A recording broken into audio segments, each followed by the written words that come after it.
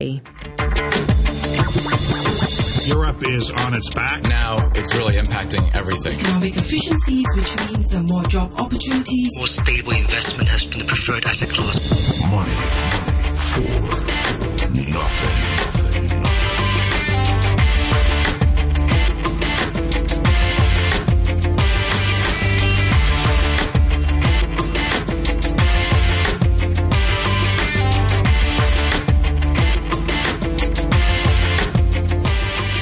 Good morning and welcome to Monday's Money for Nothing with me, Renita Malhotra Hora. The impact of the Nepal earthquake could exceed 20% of its GDP.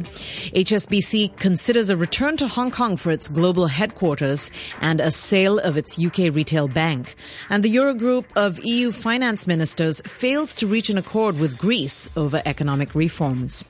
Well, after a good week for global stock markets, investors now once again turn their attention to the next meeting of the Federal Reserve Open Market Committee this Wednesday. And as we await their latest decision on U.S. interest rates, we'll talk with our regular Monday contributor and international economics correspondent, Barry Wood. After that, we have two guests to talk about fintech startups and their investment capital. Gerald Ida of Compare Asia Group and Raphael Strauch of the Nova Founders Capital are both here with us this morning. And Alex Wong, our regular Monday guest host, is back in the chair. Good morning, Alex. Good morning, Renita. So, Alex, futures this morning indicate a mildly stronger start for Asian markets. Can we expect a calmer week in Hong Kong and China? Oh, I think this week we would still remain strong because you have mentioned the news on HSBC. So probably we would see continual strength in HSBC supporting the market. But I think we probably may see some profit taking in China shares. So that means we would have a polarized market performance again. We probably would see some strength in local blue chips, but some profit taking in China stocks. And then probably we would head into the FOMC and the future expiry on Wednesday. So probably towards the end of this week, we will see increased volatility. Of course. What else should we expect? Well, the Nepal earthquake has had a devastating impact on the country's economy. Nepal, of course, is a very poor nation with a limited capacity to finance relief efforts and construction from its own resources. Now, with housing construction standards in the country being extremely low, initial reports by IHS Global say that the long-term cost of reconstruction could exceed $5 billion, which is around 20% of Nepal's GDP. And U.S. markets powered higher into record territory as the Nasdaq closed its second consecutive record high. The index is now 1% below its all-time intraday closing high achieved in March 2000. And the Nasdaq advanced 3.2% on the week, which is its best weekly performance in 6 months. The index has now been joined in record territory also by the S&P 500, which closed up 1.8% for the week at a new closing record high of 2,117. And the Dow Jones Industrial Average rose 1.5% over the week. JP Morgan Asset Management Global Market Strategist Kerry Craig is quite bullish on U.S. stocks. I think the US stocks still have room to run. They are at record highs. The S&P 500 hit many highs last year. But I think it's more about the valuations and what you're paying for those companies at the moment. The Nasdaq has hit a record high. In real terms, it's still 27% off its prior peak. The valuations on those companies are nowhere near what they were in the prior tech bubble. And that's what investors need to remember. They just need to remember what they're paying for those companies and what they can expect to get from here in a market that has moved so much higher. But there are risks. I think, particularly in the US, the biggest risk is the attitude to what the Fed is going to do and when it's going to raise rates. We've seen those expectations being pushed well out into the end of the year, and there is a case of saying if you get a couple of better data points, they come forward again, and people just aren't pricing that in, and you will see that volatility come back to the market, and you will see stocks react badly to that. Now, in European corporate news, Deutsche Bank has announced a restructuring plan that will involve slimming down its investment bank and selling its Postbank retail banking business. The move comes after Deutsche Bank agreed with regulators that a $2.5 billion fine for manipulating the LIBOR benchmark interest rate. So the question is then, are the worst of the banking scandals behind us? Here's IUR's Capital Managing Director, Gareth Ryan. Something that they want to move on from. Other banks still have to resolve the matter. FX is the next big thing on the horizon. They've got things going on there that, really need to be resolved. 5 years now LIBOR's been going on. I really hope the FX scandal isn't going to last that long. HSBC is launching an immediate review into the location of its headquarters and may move back to Hong Kong. The Sunday Times quoted senior sources at the bank as saying that HSBC directors are also considering the future of its UK operations. Its UK retail operations, I should say. HSBC re-domiciled from Hong Kong to London in 1993. However, a combination of increasing UK taxes, high regulation, and the threat of a British referendum on leaving the EU has prompted the review. The Hong Kong regulator said in a statement that it would welcome the return of HSBC to the city. Here's Shadow Alex. Actually, I should ask you, HSBC now has a balance sheet 9 times the size of Hong Kong's GDP. Do you think a move to Hong Kong would bring any kind of financial risks to, financial stability in the city? No. It has previously been Hong Kong, and I think this will not be as serious as that. I think this is just a relocations, and then because of the tax treatment, I think that would not have that kind of impact. The news from HSBC, of course, has led to a sharp rebound in Hong Kong stocks. The Hang Seng Index gained 1.4% for the week. And in China, the Shanghai Composite Index gained almost 2.5% over the week, despite some profit-taking at the end of the final session. Victor Schwetz is the head of Asian strategy at Macquarie Securities in Hong Kong, and he's got a pretty startling view on Chinese interest rates. China nominal GDP probably is no longer growing at all. Officially, it's 7% real, 6% nominal. If you look at PPI, it's probably, which is strongly negative, it's probably closer to zero. Now, what it means, China needs to liquefy, just like everybody else. So Chinese interest rates are probably going to go to zero. Within 12 months, probably there won't be any interest rates left in China. China needs to liquefy. First time I've heard it put it like that. Alex, do you agree that China rates are going to zero? No, I think a higher interest rate actually is not that bad because that means that you would allocate your capital more carefully, actually, especially in the case of China. So I think that they probably would not be they would not do that too drastically. I think they need to allocate the capital more efficiently and more carefully. So I think a substantially lower interest rate actually would be bad in the longer term sense, actually. Okay, let's bring in Barry Wood, our international economics correspondent. He joins us live on the phone now from Washington, D.C. Good morning, Barry. Good morning, Renita, and good morning, Alex. So, Barry, the FOMC meets on Wednesday to discuss interest rates. What new information on the economy do they have now since their last meeting that could tip the scales one way or the other? Well, I don't think they've got a lot. They've got some earnings reports that are better than expected and probably will continue to be good this week as they go up to this Tuesday-Wednesday meeting. But I think the data's been sparse. And in fact, probably it's a little bit on the positive side because auto sales continue to be strong. Housing, has had some mixed numbers over the past week. Retail sales, likewise mixed. But, there's a sense that consumer confidence is holding up. So I don't expect any surprises on Wednesday, although the wording of the statement, Renita, is going to be critical because it is that forward guidance that may give a clue as to when rates are going to go up here in the States. And by the way, I found that Macquarie report quite alarming, but that's your end of the spectrum over there. I can't comment on China, but wow, that's something. Yeah. So it seems to me. Hold that thought just a second, Barry. Before we talk about China, we'll also get a first snapshot of the Q1 GDP for the U.S. on Wednesday. And just wondering, what are your expectations for economic growth in this past quarter? Very interesting, that the expectation among those highly paid economists who are paid to predict these figures is 1% at an annual rate.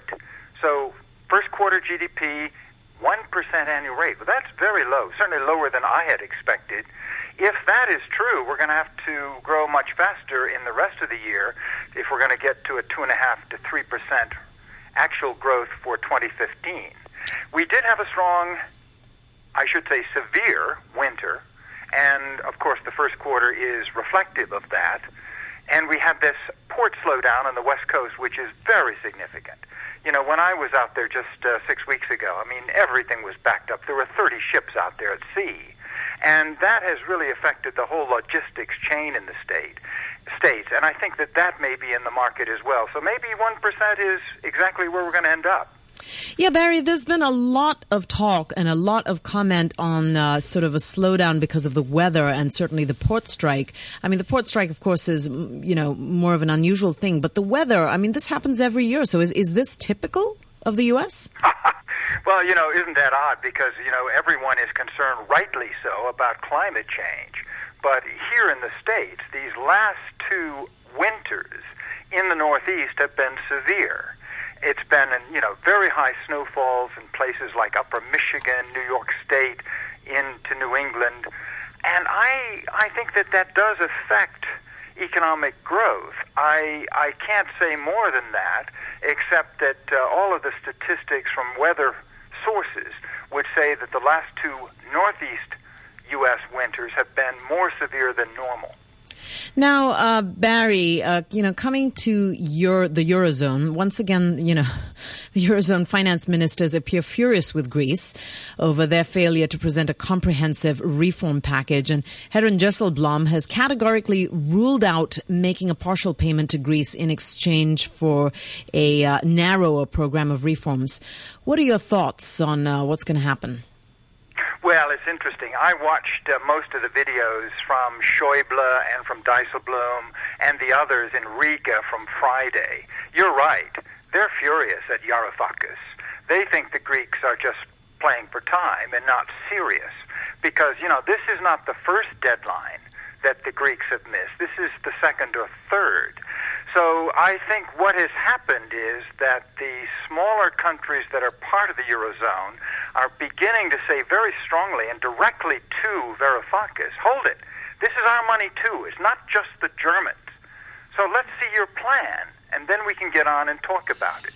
There was anger in a lot of those people who spoke to the media after this really, I think, failed meeting with Varoufakis in Riga. So we're not going to see any news, but look at what Merkel did in Germany. She, on this special summit having to do with migration, made a point of spending time with Tsipras, the Greek prime minister. It is everyone, Renita, going about saying, you know, if the Greeks go out, if the Greeks default, it's not going to be our fault. Everyone wants to say, after you, Gaston, not that we caused it. So the drama goes on. The drama does go on, but we've gone from a place where we said, oh no, you know, Greece is not going to exit. That's not good for the EU, to a place where we said, well, they're not going to exit, but they're going to default. To now, perhaps, you know, how do you differentiate between the two? I mean, if they default and they're reliant on sort of, you know, the Greek central bank, I mean, then in effect, haven't they exited? Well, I think Alex and I agree on a lot of these things, and I suspect we may agree on this. Look at the euro currency. It has rebounded. So if there's going to be a disaster, and certainly the markets are aware that the Greeks are up against the wall, you would have expected the euro-dollar rate to go down. It has been going up over the last couple of weeks. German interest rates remain very low, well below U.S. rates. Greek rates go up. So I think there is some truth to the notion that the Europeans are better prepared and that the rhetoric that some of them say privately, that they can handle either a default or an exit from the Greeks, may be true without contagion. But again, I think the drama will simply go on and on. Alex? Oh, yes, I agree on that. Actually, if you look at the financial markets, only the stock markets have been under pressure in Europe. So other indicators actually are quite resilient, as Barry had pointed out. So probably, I think if we see anything drastic, probably I think the stock market may bottom out and turn up because of this, actually. Okay, so Barry, back to sort of what you were saying about Macquarie and China. What are your thoughts here? I mean, some commentators are now suggesting that interest rates there also need to go to zero. What do you think? Well, you know, Renita, I hate to be the guy without an answer, but I have a sense of my limitations. I don't think I can even speak intelligently on that. You're so much closer to it than I. I do think that there's a lot of talk going on about the weakness of the Chinese banks. But I hear just as many people saying that the slowdown in growth in China is useful, is cautious, and in the long term is good. So I don't know where I stand, and I'm afraid I simply can't answer your question. So, Barry, of course, Alex doesn't think it's going to happen, but the question is, if central banks in the U.S., Europe, Japan, and China all have interest rates at zero, if this happens, what does this say about the state of the global economy? Well, it's fragile. And, the crisis was way back in 2007 and 8. But look, QE has produced stock market rallies here in the States. Maybe people, would quarrel with my use of the term has produced, but certainly it has corresponded to a stock market rally in the States. It seems to be happening in Europe now with QE. It had happened in Japan. So maybe equity prices are going up. I, myself, Renita, don't see that this low interest rate environment means that the global economy is in trouble. I think we're muddling through pretty well, and I don't see any immediate problems. All right. Barry, thank you so much for joining us this morning. That's Barry Wood, our international economics correspondent, on the phone from Washington, D.C. Let's take a look at the numbers now. The Nikkei is up 0.1% this morning to 20,039. Australia's ASX index is also up 0.1% to 5,912. And Seoul's Kospi is up 0.4% to 2,169. In currencies, €1 is currently worth $1.08. The US dollar is trading at 118 yen, and £1 will buy you 11 Hong Kong dollars and 76 cents, and also $1.50 US cents. Starting from April 1st, 2015, plastic shopping bag charging will be fully implemented to cover all retail outlets. All plastic shopping bags, including flat-top bags, non-woven bags, and paper bags with plastic coating, will be subject to a charge of 50 cents each or more. Retailers giving out free plastic bags may be prosecuted. Use less. Waste less. Bring your own bag. For details, please visit the Environmental Protection Department's website.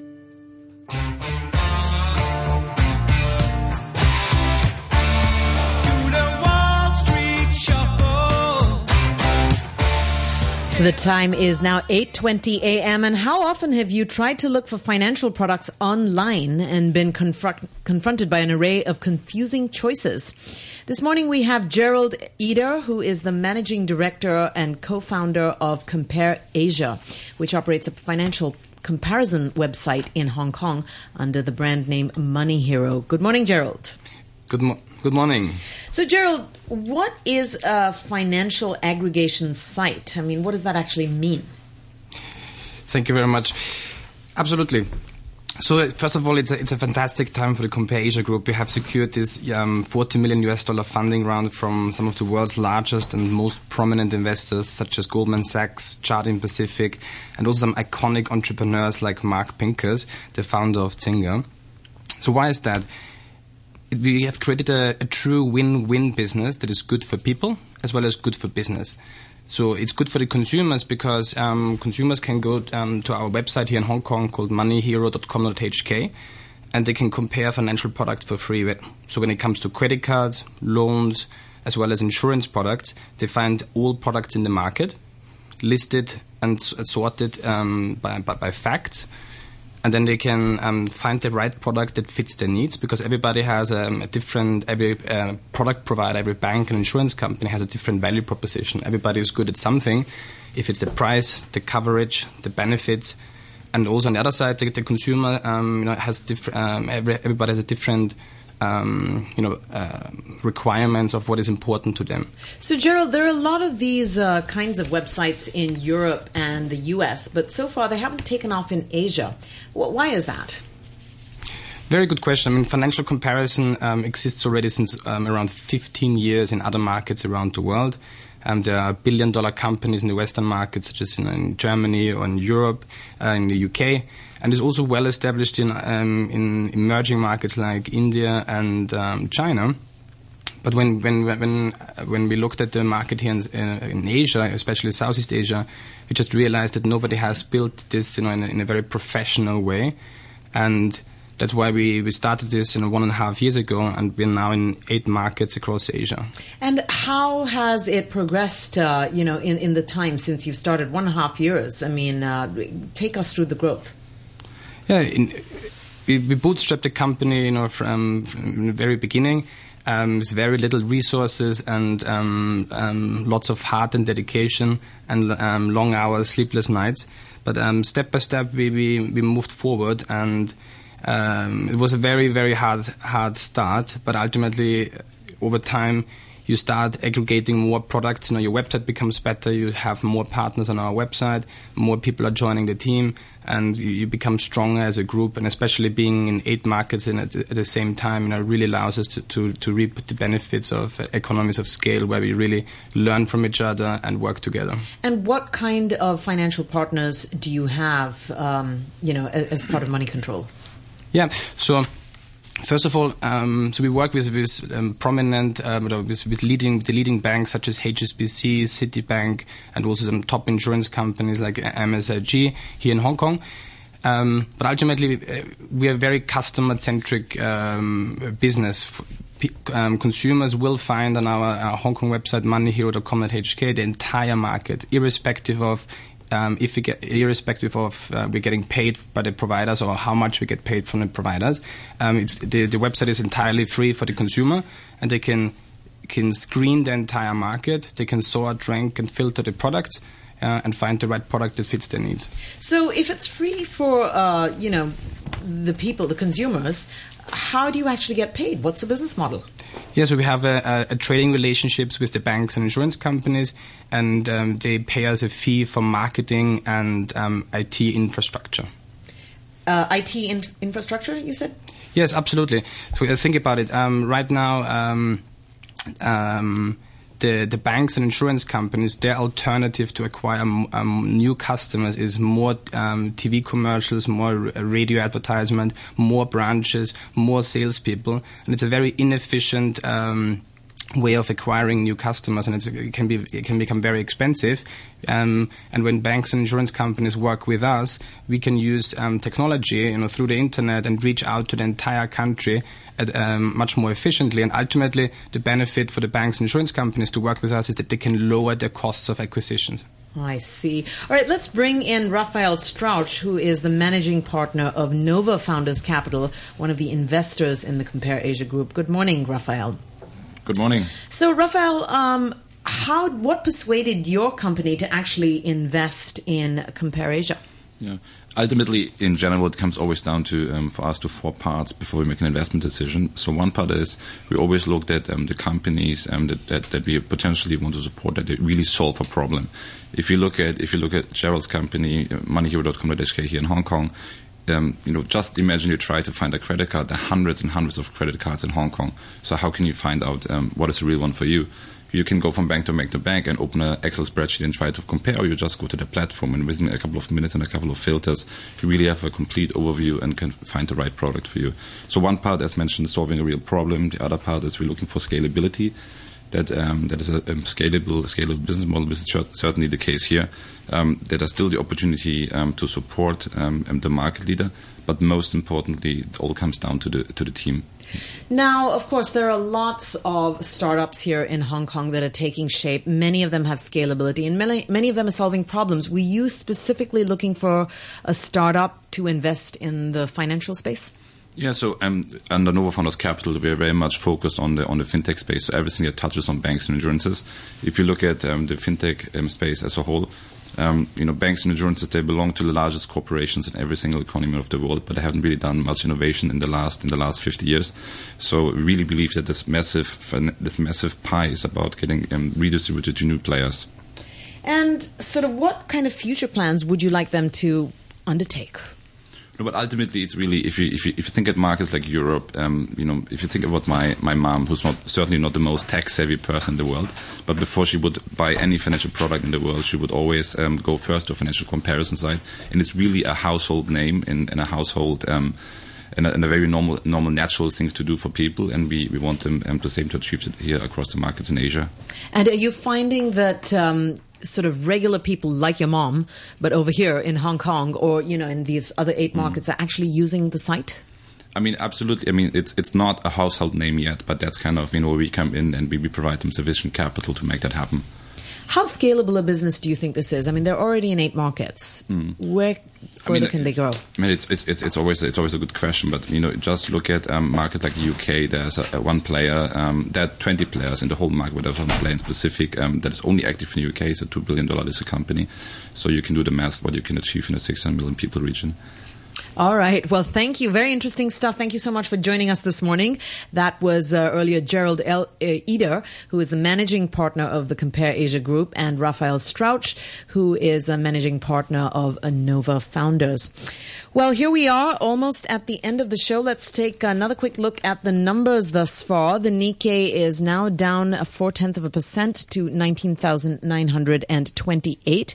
Australia's ASX index is up 0.5% to 5,936, and Seoul's Kospi up 0.3% to 2,167. Gold is currently valued at $1,175.20 per ounce, and Brent crude oil at $65.40. Well, Alex, we are back to that time of the month when we're waiting for the Fed again. Is that going to be the main event of this week, that the markets will focus on? Oh, I think for Hong Kong, probably not. I think Hong Kong probably still would ride on the momentum in China. But I think like I've said, there would be some profit taking in China this week, as I expect, because we had a very strong month for Chinese equities already. So probably towards the end, probably people would like to lock in their profits, and probably they would switch their funds to local blue chips like HSBC. So we would see a round of switching in Hong Kong, I think. All right. Well, volatility once again might be the name of the game. Thanks, Alex. That's our regular Monday morning guest host, Alex Wong, Director of Asset Management at Ample Capital. And I'm Renita Malhotra Hora, closing up for this morning's edition of Money for Nothing. A quick look at the weather forecast today. It'll be mainly fine at first, with sunny periods during the day and a maximum temperature of around 28 degrees. Currently, the temperature is 22 degrees Celsius and the relative humidity is 86%. Time for the news now with Samantha Butler. Vast tent cities have sprung up in the Nepalese capital, Kathmandu, for the many people displaced by Saturday's devastating earthquake. More than 2,500 people are known to have died in the disaster. Hundreds of thousands of people spent a second night out in the open, many afraid to return home after the strong aftershocks that hit the region yesterday. The US and British governments have sent additional teams to support the rescue and aid operations, which are being hampered by blocked roads and bad weather. Patrick Fuller from the International Federation of the Red Cross said it was difficult to access remote rural areas. Getting into these areas is a big concern. It's a big question mark. We simply don't know the situation, nor does anyone really, the scale of the damage outside of the Kathmandu Valley. There's a population of over 6 million people living in this area. We have Red Cross teams and units on the ground. We can't reach them all.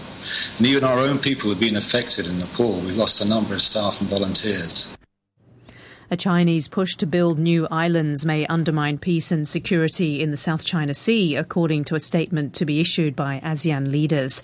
The Association of Southeast Asian Nations meets in Kuala Lumpur today. The chairman's statement, yet to be publicly released, instructs the region's foreign ministers to address the matter. Recent satellite photos show China conducting large-scale reclamation projects at reefs that are also claimed by the Philippines.